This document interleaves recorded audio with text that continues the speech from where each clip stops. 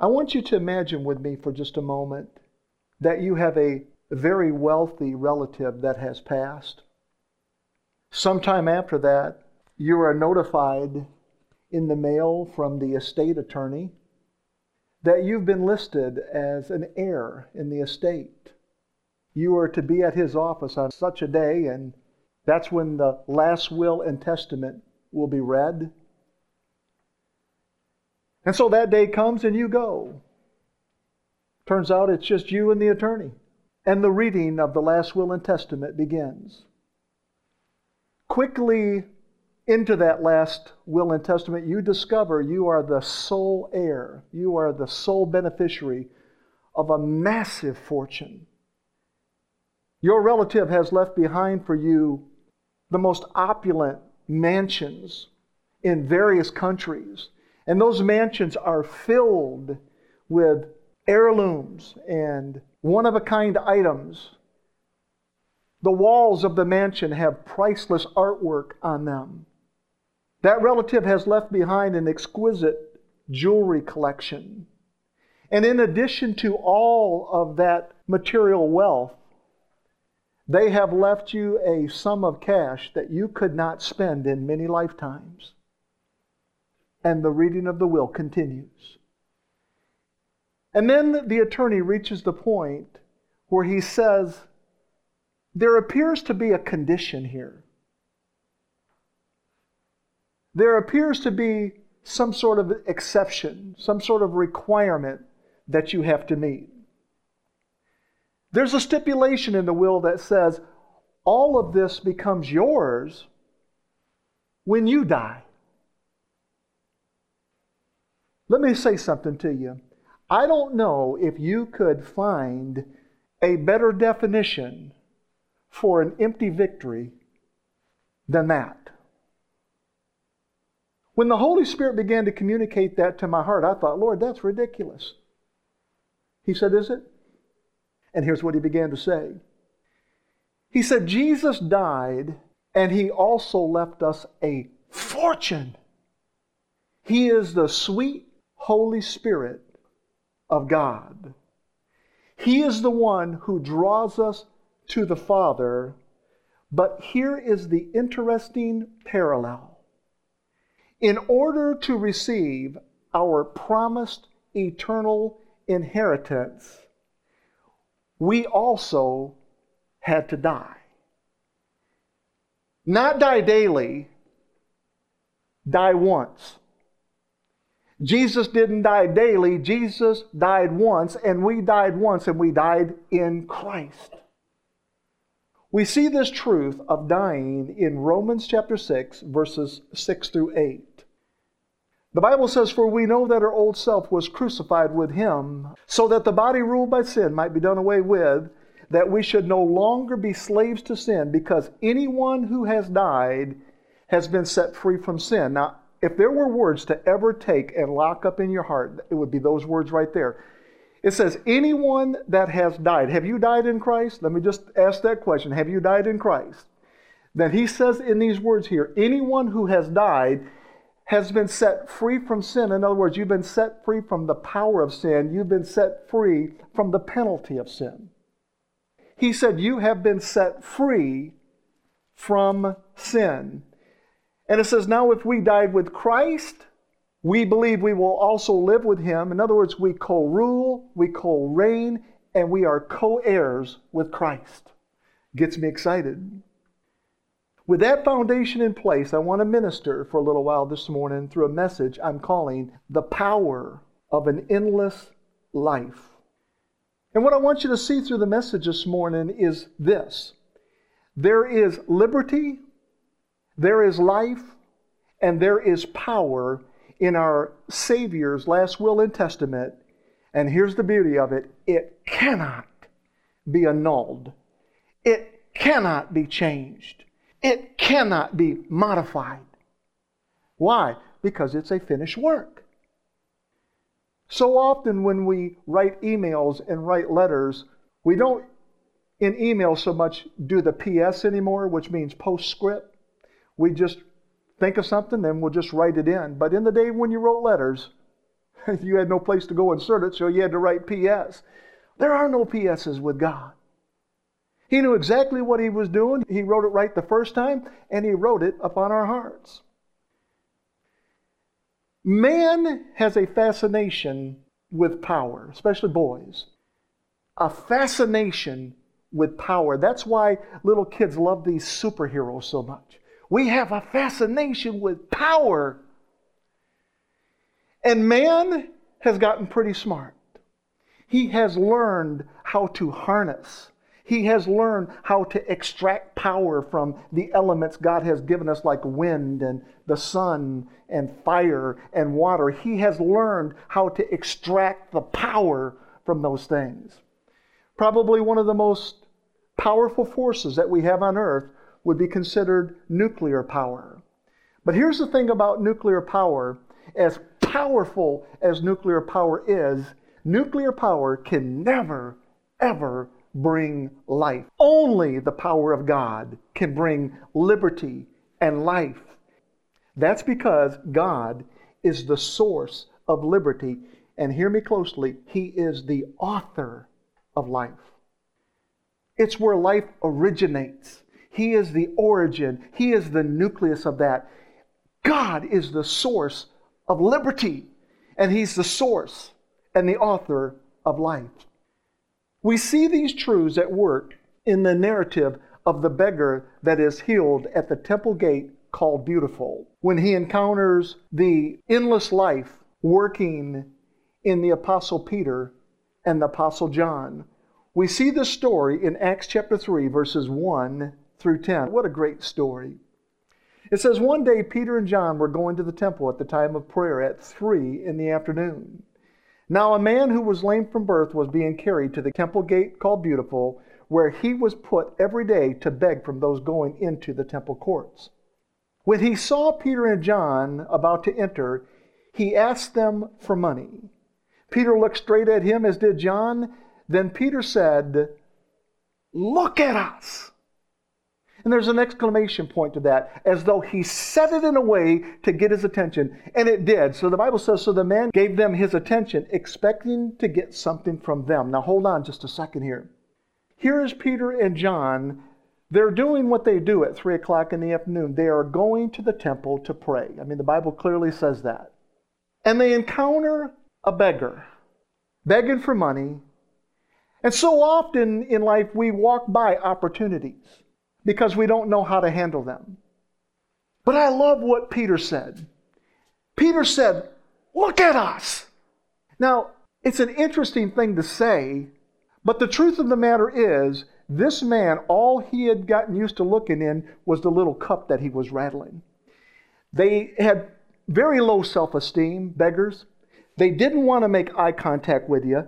All they would do is shake their cup, the coins in their cups, and say stuff like, "Alms, alms, poor, needy, help." That's all they would do. He was looking in his cup. And that's why Peter said, "Look at us."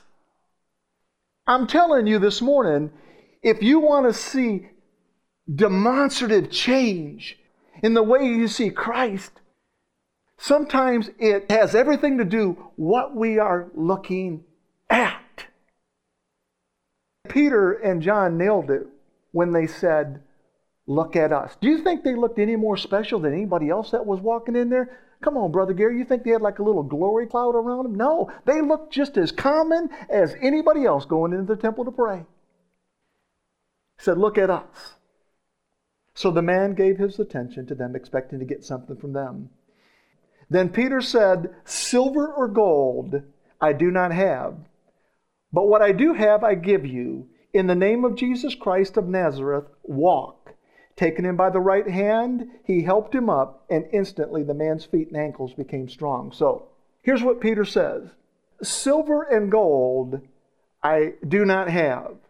In other words, what he was saying is perishable things cannot buy you out of the condition you're in. There's a greater power. So many times in life we chase things that we think can buy us out of certain things. But Peter said, listen, silver and gold do not have the ability to buy you out of the mindset and the situation that you're in. But I love, he didn't stop there. He said, but what I do have, I give you. And he reached deep down in his bag. And he didn't pull out silver and gold. He pulled out the name. He said, what I do have, I give you. He said, the name of Jesus Christ. And he was saying, friend, it is in that name that you find liberty. It's in that name that you find life. It's in that name that you find power. I have a fascination with the name of Jesus. I don't know about you, but I do. I happen to love that name. You could put me in a very crowded store, and if someone said Jesus, man, I'd just be like, what? Listen, you can call my name Mark, Mark, Mark, and I might not even hear of that, but you say Jesus, what? I have a fascination with that name. And Peter and John walked with Jesus. They were familiar with his ways. They were familiar with his heart. And so he cuts right to the chase. He doesn't beat around the bush.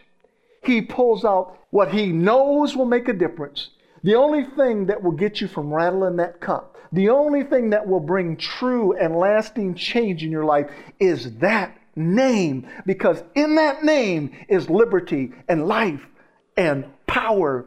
And he said, it's the name of Jesus Christ. He's from Nazareth, and I love it. All he says is walk. That's it. Sometimes I think I get way too wordy. And you almost talk your way out of situations like that. They just got right to the point once again. He said, Jesus, walk. Taking him by the right hand, he helped him up, and instantly the man's feet and ankles became strong. He jumped to his feet and began to walk. Then he went in with them into the temple courts, walking, and we used to sing that song, walking and leaping and praising God. This version says walking and jumping and praising God. Here is a man that's excited. He's really happy because he's realized he has just tapped into something, or something has just tapped into him, and there's a sense of life. There's a sense of liberty. There's a sense of power, something he has never done before. He is walking and leaping and praising God. He's no longer looking into a cup. He's looking into a Savior's heart. And then it says, when all the people saw him walking and praising God, they recognized him as the same man who used to sit begging at the temple gate called Beautiful, and they were filled with wonder and amazement at what had happened to him. What an amazing story. There's so much more in there. Several years ago, I had an encounter that was very similar to this.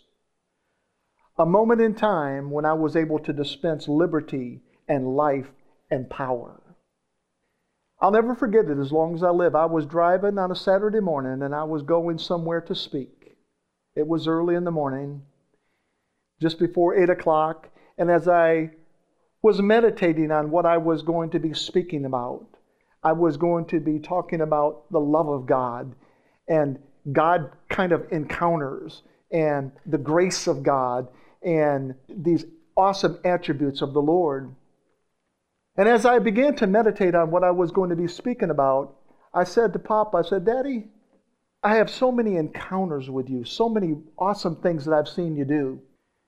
Which one of those stories do you want me to share this morning? And there were a number of them going through my head. And no more than I began to pray like that, I began to enter this very large city, much larger than Kenosha. And up ahead, I could see cars driving around something going into the other lane of traffic. And I thought, what are they doing? And as I got closer, I saw a man and a woman standing in the road. And I thought, oh, they're driving around them. Why are they standing in the road?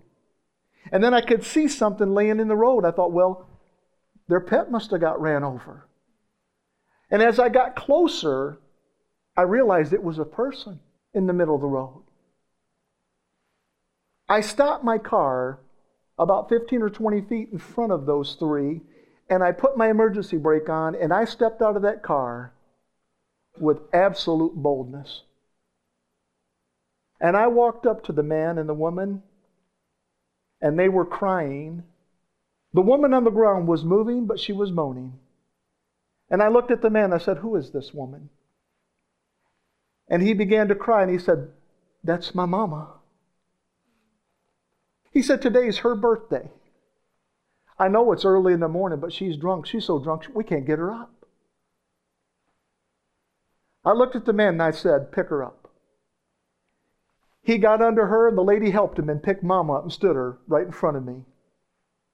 I stepped in front of her, and I put one hand on each side of her head. Brother, I wish I had a manual for these kind of things, but I don't. If I would have, I'd have said, "What do you do for a woman laying in the road when they get her up?" There was no manual, so I did what I thought I needed to do, which was pray in tongues.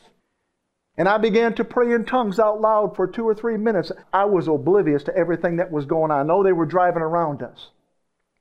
And I began to pray for about 2 or 3 minutes. And when I opened my eyes, the only word that came to my mind was Jesus! And the second I said, "Jesus!" that woman said, "Jesus!" She was shaking under the power of God. And so was the man behind her son, shaking under the power of God, trembling, crying. I said, "Jesus." She said, "Jesus." I said, "Forgive me of my sin." She said, "Forgive me of my sin." I didn't ask her to follow my lead. She was doing it by the power of the Holy Spirit. I said, "Come into my heart." She said, "Come into my heart." I am not embellishing this story. It happened exactly the way I said it happened. I watched a woman be born again in an instant because the liberty of God and the life of God and the power of God said, "We're not driving around this one." You do that, that woman will be shaking her bottle the rest of her life. You're not doing that. I looked at the woman and I said, "Ma'am," I said, "you will never touch alcohol again as long as you live." I looked at her son and I said, "Did you see what happened to your mama just now?" Trembling, he said, "I felt it." You see, he was probably praying the prayer too. Instantly changed in a moment because the liberty of God was made available and the life of God was available and the power of God was made available. You say, "What happened?" I'll tell you what happened. The woman and her son came into contact with the power of an endless life. It wasn't my power. It was Jesus' power. He alone is the source of our power and the author of our lives. He alone. I have no power apart from Christ.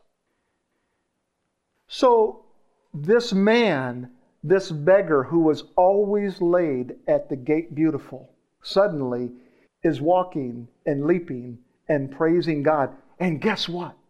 He doesn't want to let go of Peter and John.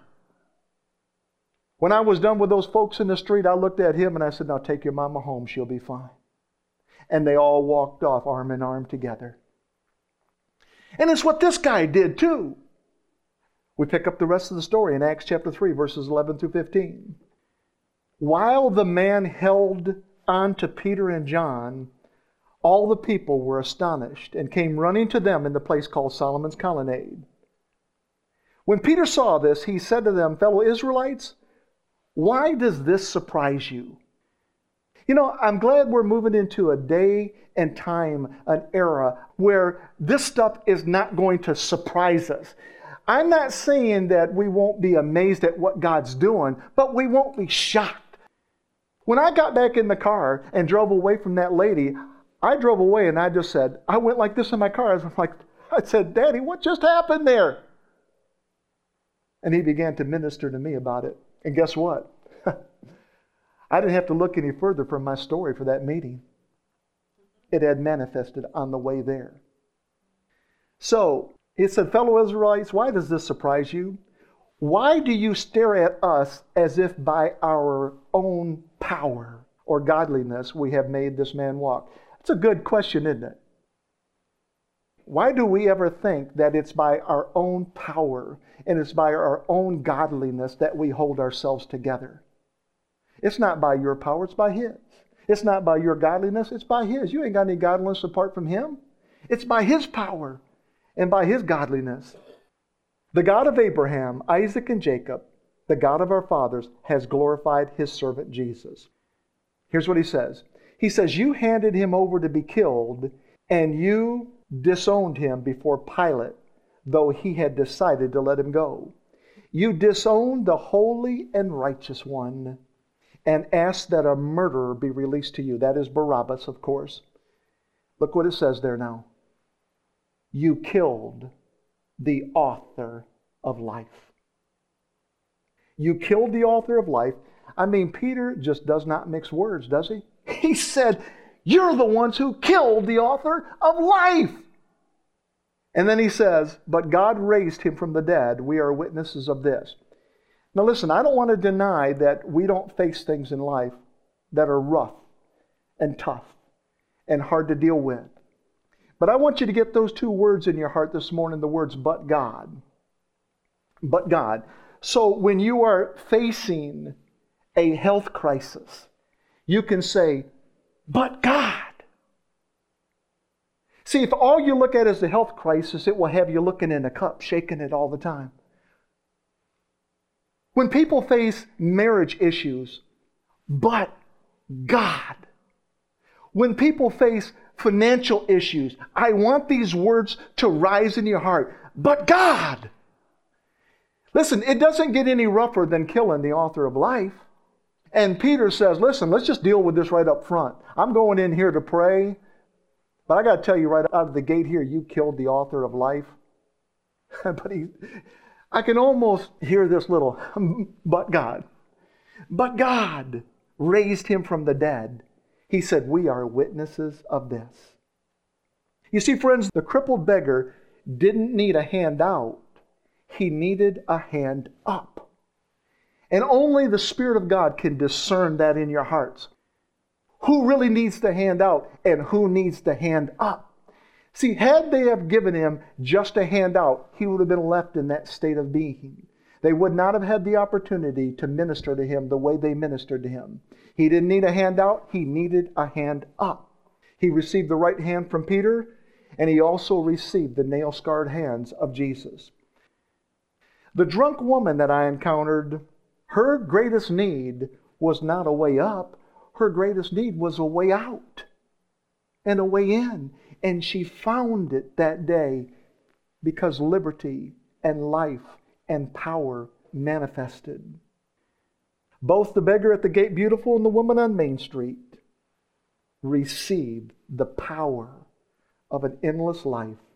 This all came to them through the power of our resurrected Christ, the author of life. Now, the Greek word behind this word power is dunamis. Dunamis. And although it means things like wonder-working power and miracle power, oh, see, that's what we want. We want wonder-working power. My wife and I were talking on the way to church this morning, and we said, oh, we look forward to when miracles are so common and that we are a part of all these miracles and healings. And I said, honey, there's one thing we must never overlook, and that is the miracle of grace. You see, whether you have a bum leg or you have a bum heart, I'm telling you, the power of grace, the miracle of grace, the miracle of the Father's unconditional love should never be overlooked. I'll just be honest with you. If I can only have one, I would take the miracle of grace rather than the miracle of physical limbs, to be honest with you. But I love what my wife said. She said, we have them both, don't we? I said, absolutely. We have them both. But the miracle of grace is powerful. So this Greek word has more subtle meanings.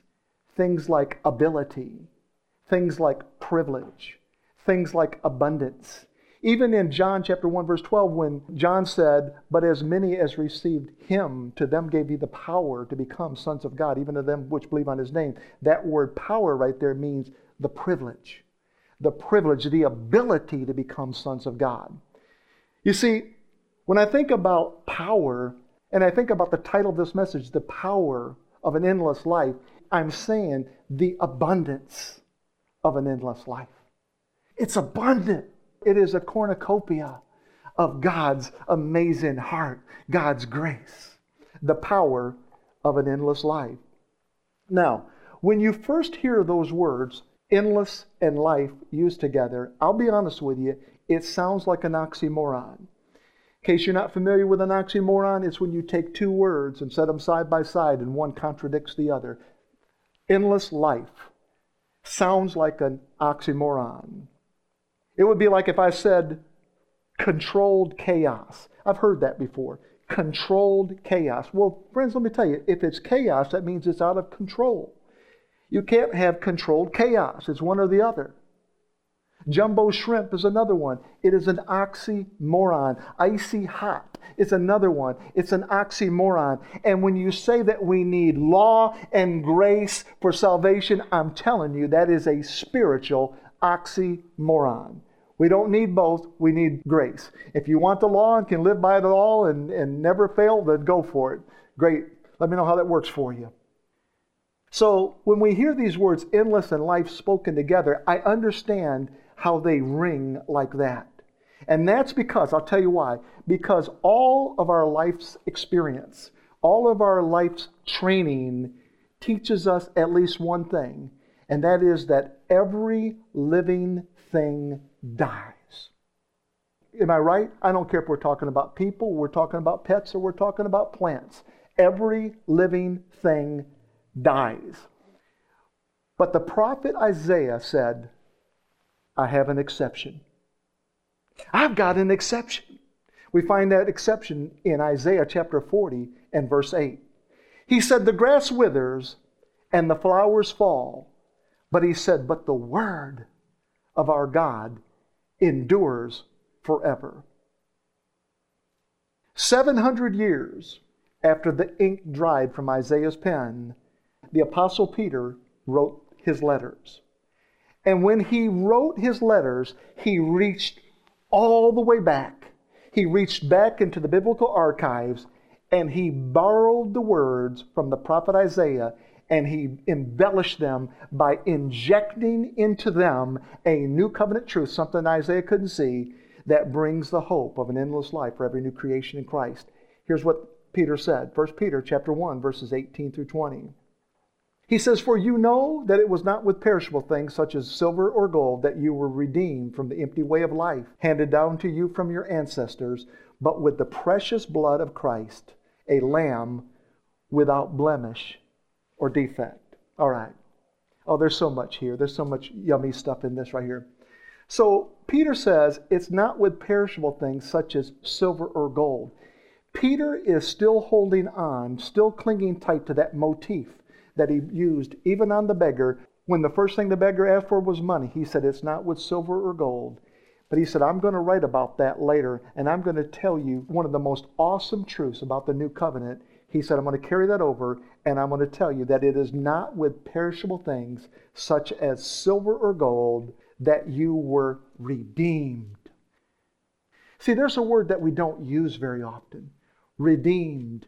But let me tell you what it means. It means to buy back. It means to buy back. Oh, I've said it before, but I'll never forget it. Growing up, we were so poor. And I would watch my daddy pawn things. He knew where all the pawn shops were at.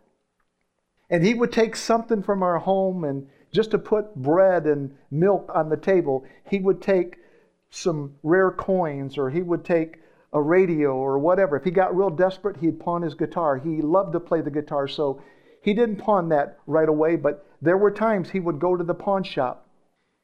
And then when he got paid, he'd have to go back to the pawn shop. And here's the weird thing.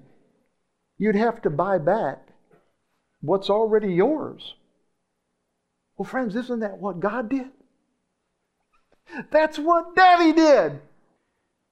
You see, back in the garden, Satan walked up to Adam and said, how'd you like to dance today? And Adam said, sure.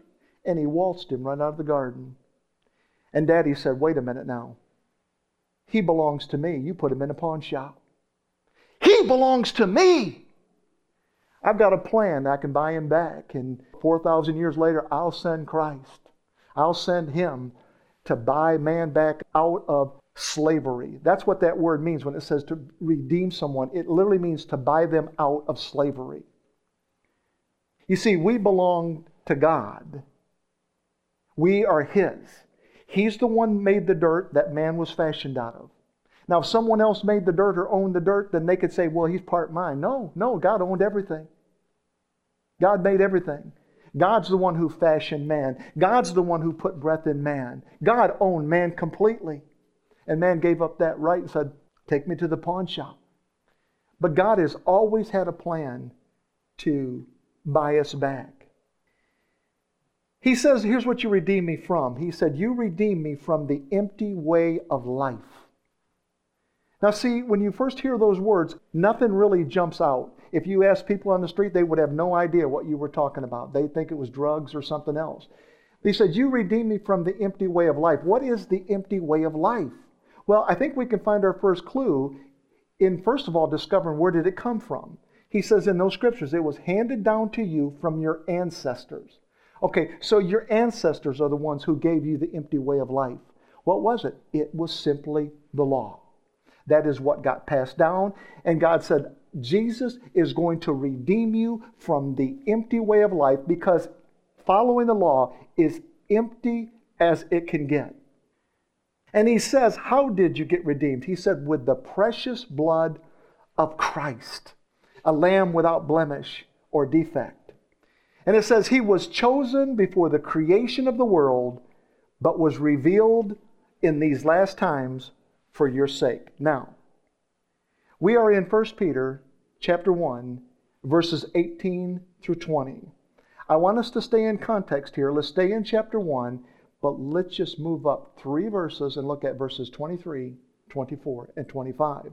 Remember, we've been bought out of the empty way of life, handed down to us by our ancestors by the precious blood of Christ. He says, for you have been born again, not of perishable seed, but of imperishable, through the living and enduring Word of God. And here's the words that he borrowed from Isaiah. He said, for all people are like grass, and their glory is like the flowers of the field. He says, the grass withers and the flowers fall, but the word of the Lord endures forever. That's exactly what Isaiah said. He says, for you have been born again, not of perishable seed, but of imperishable seed. In other words, he's saying it's a seed that within it contains an endless life. That is the kind of seed that lives on the inside of you. That is the kind of seed that is growing on the inside of you. And he says it came through the living and enduring Word. Now, let me ask you a question here. What is the Word? What's he talking about? He said it came through the living and enduring Word. Well, the Word is Christ. John made that very clear when he opened his book, when he said in the beginning was the Word. And the Word was with God, and the Word was God. The same was in the beginning with God. All things were made by Him, and without Him was not anything made that was made. Here's what he says. In Him was life. What kind of life are we talking about? We're talking about an endless life.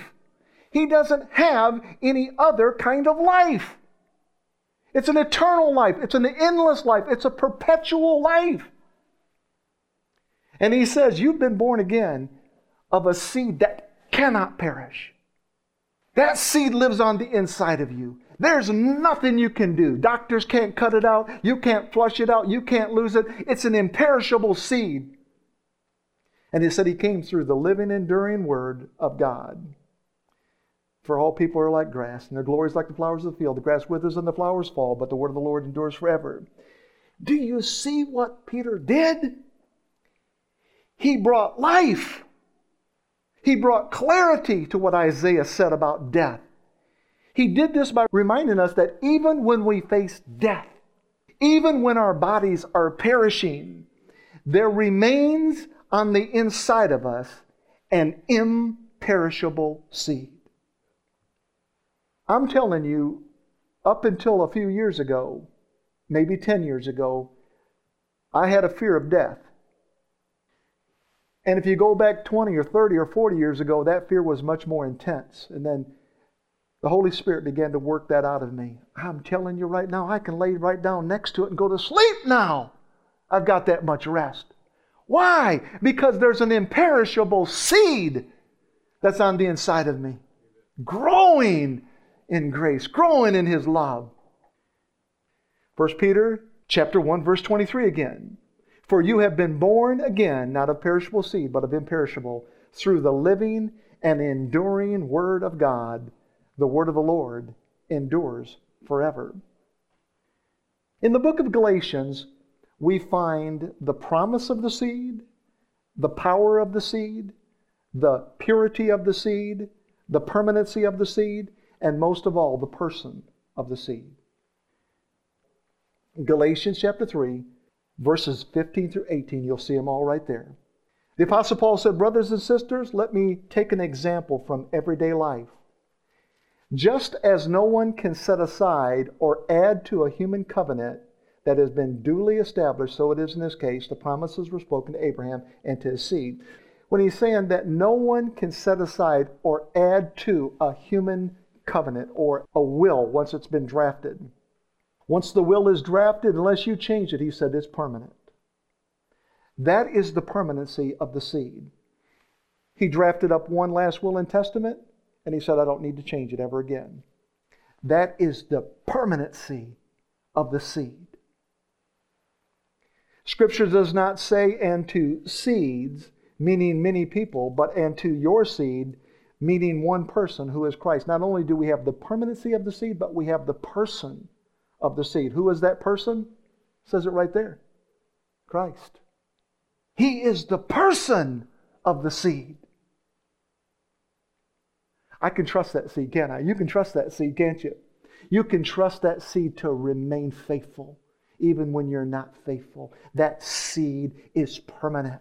It abides forever. Jesus said, I've come to abide. What I mean is this.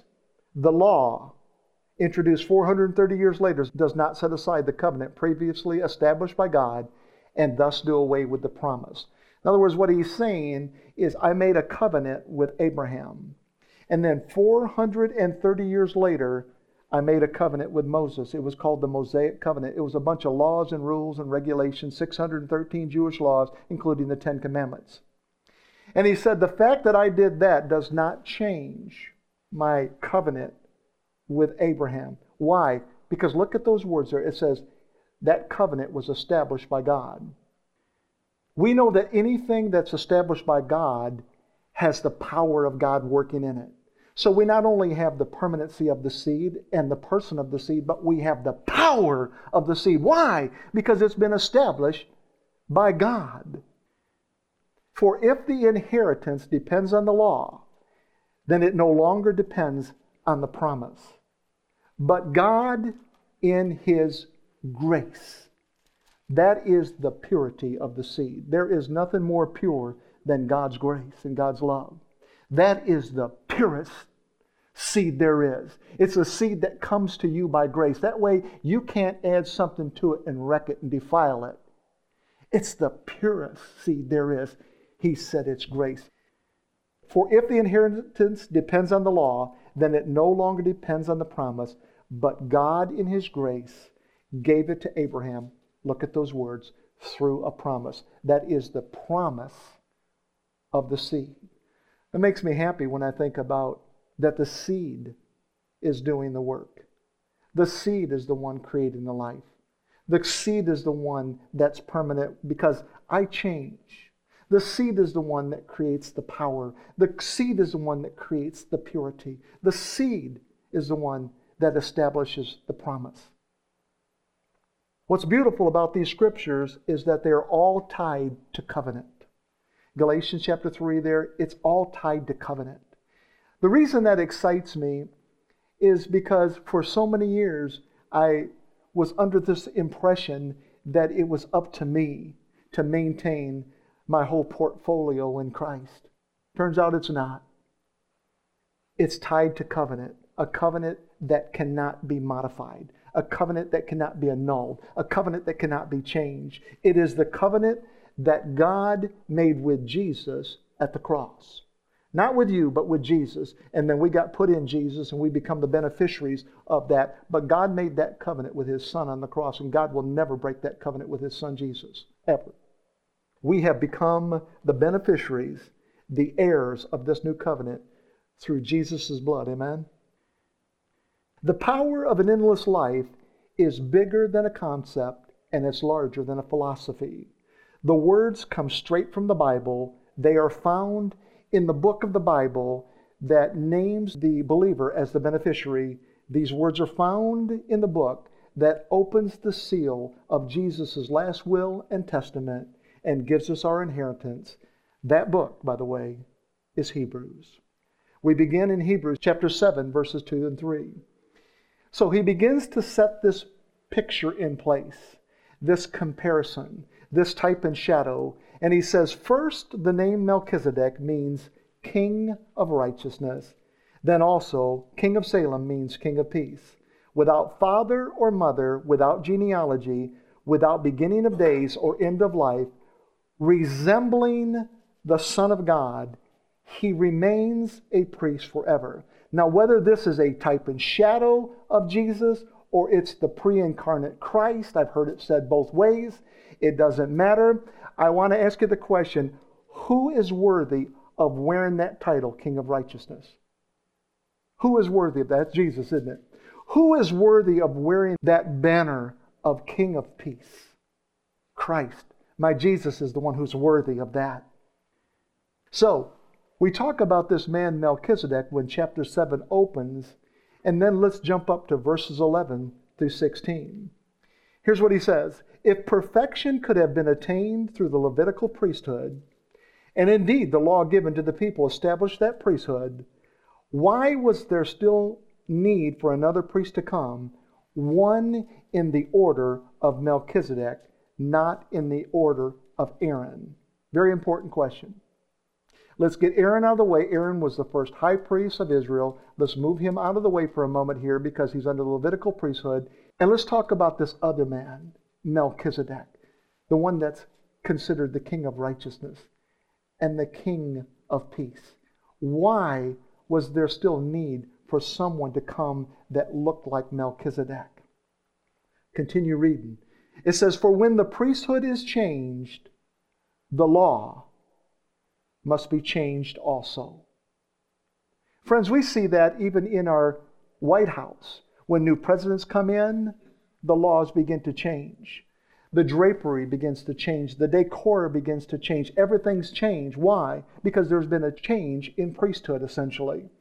He says, for when the priesthood is changed, the law must be changed also.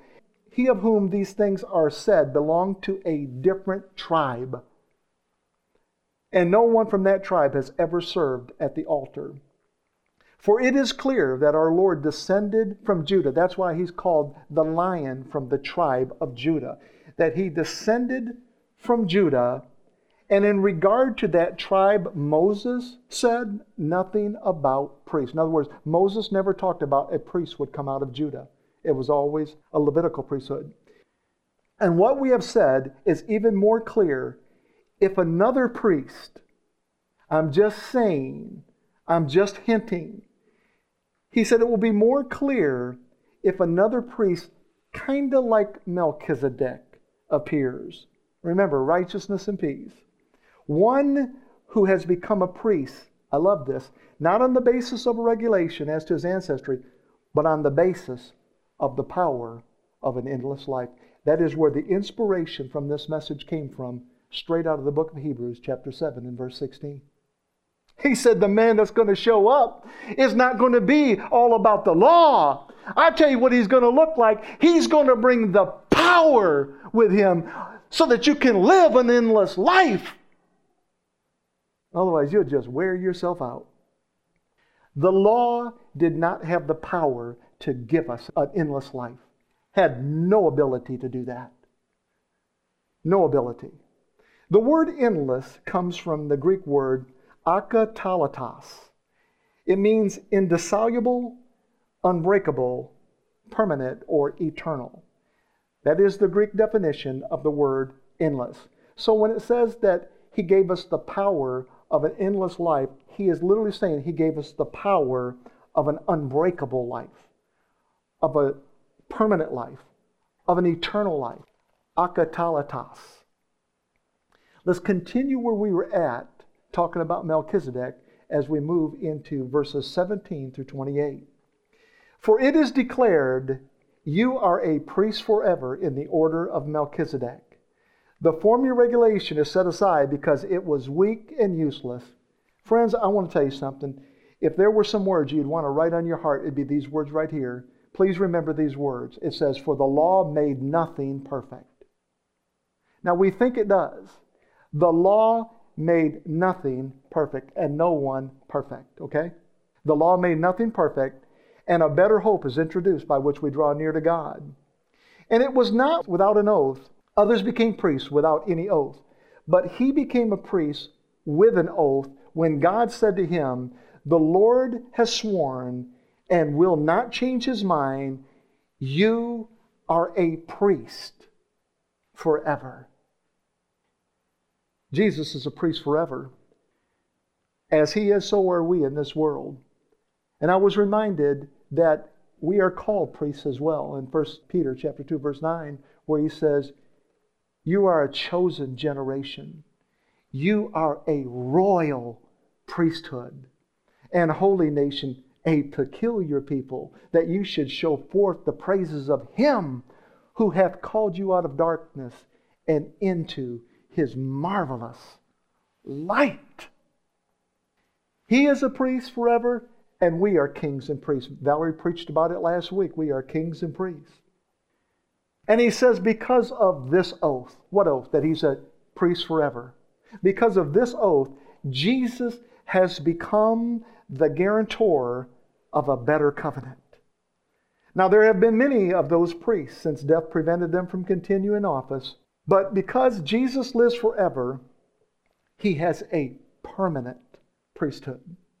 Therefore, he is able to save completely those who come to God through him, because he always lives to intercede for them. Such a high priest truly meets our need. One who is holy, blameless, pure, set apart from sinners, exalted above the heavens. Unlike the other high priests, he does not need to offer sacrifices day after day, first for his own sins and then for the sins of his people, which is what they had to do back then. Jesus doesn't have to do that. Why? Because he says he sacrificed for their sins once for all when he offered himself. In other words, he's saying you'll never be put in a pawn shop ever again. There'll be no more begging at the gate beautiful. There are no conditions to my last will and testament. There is no controlled chaos in me, and there is no more need for law mixed with grace. And there is no disappointment in Christ. It says, for the law appoints as high priests men in all their weakness, but the oath which came after the law appointed the Son who has been made perfect forever. His sacrifice was for us. His perfection becomes our perfection. His holiness is our holiness. His Father is our Father, and his endless life is our endless life. Hebrews chapter 10, verses 11 through 14. I love these. These are some of my favorite scriptures. Day after day, every priest stands and performs his religious duties. Again and again, he offers the same sacrifices which can never take away sins. These are the high priests from the Levitical priesthood. But when this priest had offered for all time one sacrifice for sins, he sat down at the right hand of God, and since that time he waits for his enemies to be made his footstool. For by one sacrifice he has made perfect forever those who are holy. Fasten your attention to those words. By one sacrifice he has made perfect forever those who are made holy. You say, well, I don't always feel holy and I don't always act holy at all times. How do I know I'm holy? Because it seems to be like that's the condition. If we're holy, then that one sacrifice works. Okay, so how do I make myself more holy? Well, we are in verse 14 as that wonderful truth rolls out, for by one sacrifice he has made perfect forever those who are holy. So let's just back up a few verses and look at verses 8 through 10, the verses that preceded these verses, and here's what it says.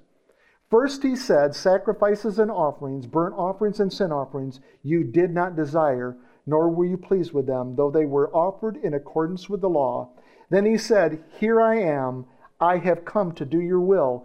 He sets aside the first covenant to establish the second, and by that will we have been made holy through the sacrifice of the body of Jesus Christ. Look at the words, once for all. Your actions are not what make you holy. I would encourage good actions. I really would. I would encourage us to look like Christ. I really would. But I'm telling you, based on the Scriptures, not just this one alone, but based on the Scriptures, it is Jesus that made us holy. Is that what the Word says right there? It says right there, we have been made holy through the sacrifice of the body of Jesus Christ. And man, oh man, he said once for all. That means I'm not just holy today and then tomorrow I got to deal with something. No, I'm holy every day. Why is that so liberating? Why is that so full of life? And why is that so full of power?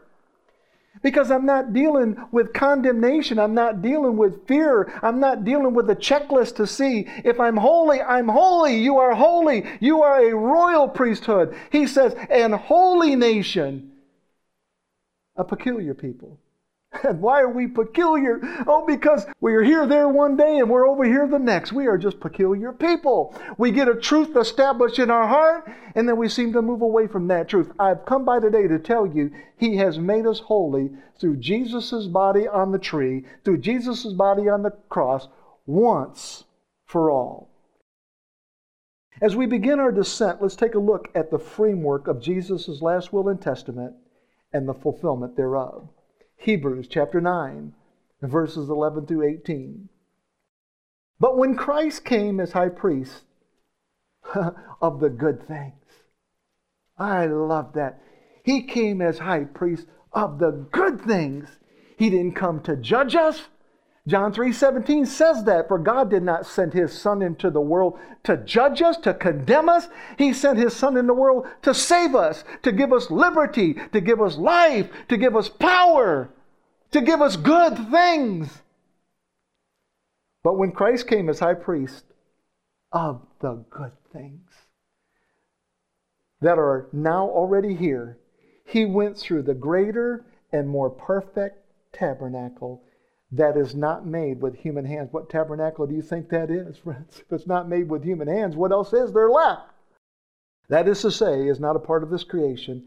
He did not enter by means of the blood of goats and calves, but He entered the most holy place once for all by His own blood, thus obtaining eternal redemption. Now, who is that eternal redemption for? Remember the word redemption, it comes from the word redeemed, which means to buy you back. It means to buy you out of slavery. It means to get you out of the pawn shop. It means to be able to take you back into the garden where Jesus always meant us to live, in the garden, eating from the tree of life rather than the tree of the knowledge of good and evil. He said, I want to give you good things. Not just material things, but I want good things to set up in your heart so that when you open your mouth, all that can come out is what's stored up inside, and that's good things. And it says He gave us eternal redemption. He's not coming back to buy us again, friends. He already bought us. See, you take something to a pawn shop and you pawn it for $10. You might have to pay $15 or $20 to get it back. You might have to pay twice as much to get it back. Seems a little steep on interest, but think about this. A man committed high treason against God, broke God's laws when He was told, don't eat from that tree. And man became wicked and vile. And God said, here's the value, the real value I have on you.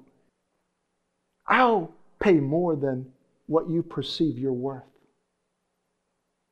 Friends, I don't know. You can't put a number on Jesus' blood. You can't put a number on His sacrifice, not a monetary number, but it gives you some sort of clue. It gives you some sort of hint how valuable we were to Christ, how valuable we were to the Father, that He would give us eternal redemption. How? Not by the blood of goats and calves, but by Christ's blood.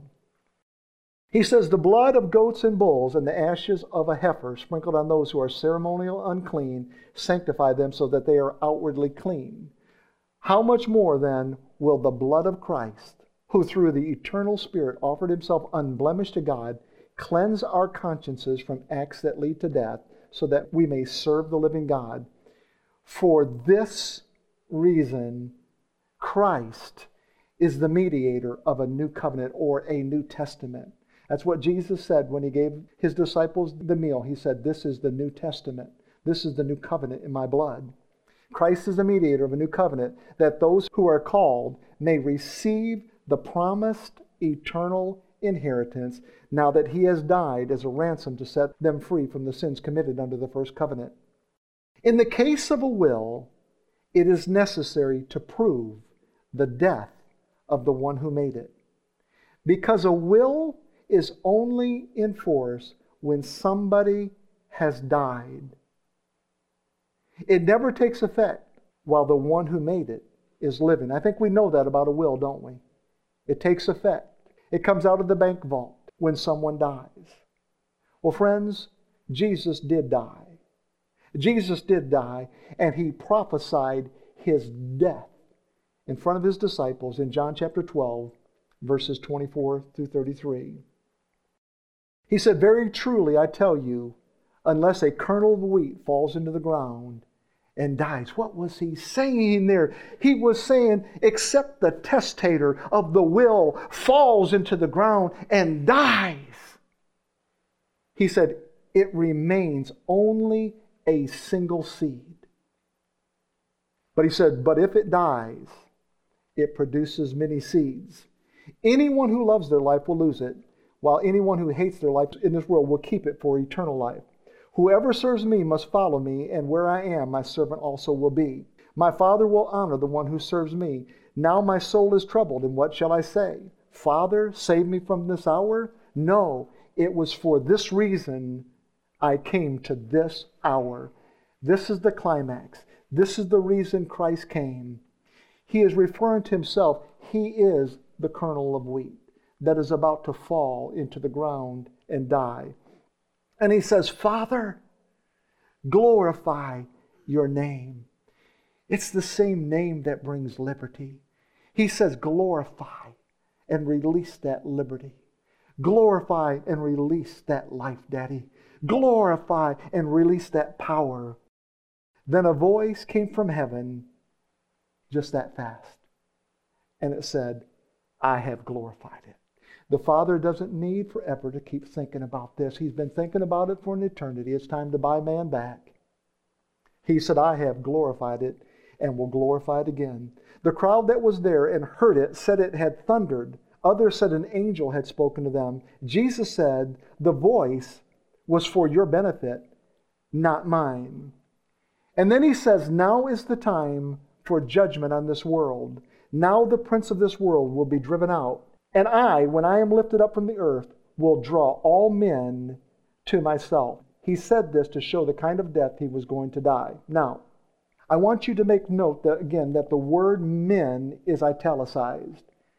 If you look in your Bible, you'll find that that word is italicized. That means it doesn't exist in the original manuscripts. Okay? And so when the translators were putting together the different versions of the Bible, they just thought, well, we've got to fill that in with something, because it just doesn't make sense to say, and I, when I'm lifted up from the earth, will draw all to myself. So He must be talking about men. I don't know how many times I used this scripture in my early years to say, man, if you go lift up the name of Jesus, it says right there, He's going to draw all men. Believe me, He does. But that's not what the scripture is saying. He does. He honors what we do. When He's talking about being lifted up, first of all, He's talking about being lifted up on the cross. But look at the context of what He is saying when He says He's going to draw something to Himself. He says, now is the time for judgment on this world. Now the prince of the world will be driven out. And I, when I am lifted up from the earth, literally it's saying, will draw all judgment to myself. That's exactly what he did. He drew my judgment. He extracted it like man wanting to extract and harness the energy from the sun and from the wind. Jesus said, I'll extract the judgment right out of you, and I'll deposit on the inside of you liberty and life and a power that you can't find anywhere else. Amen. He says, I'm going to take away the conditions. I'm going to take away the stipulations. I'm going to take away all the reasons my Father could be angry with you.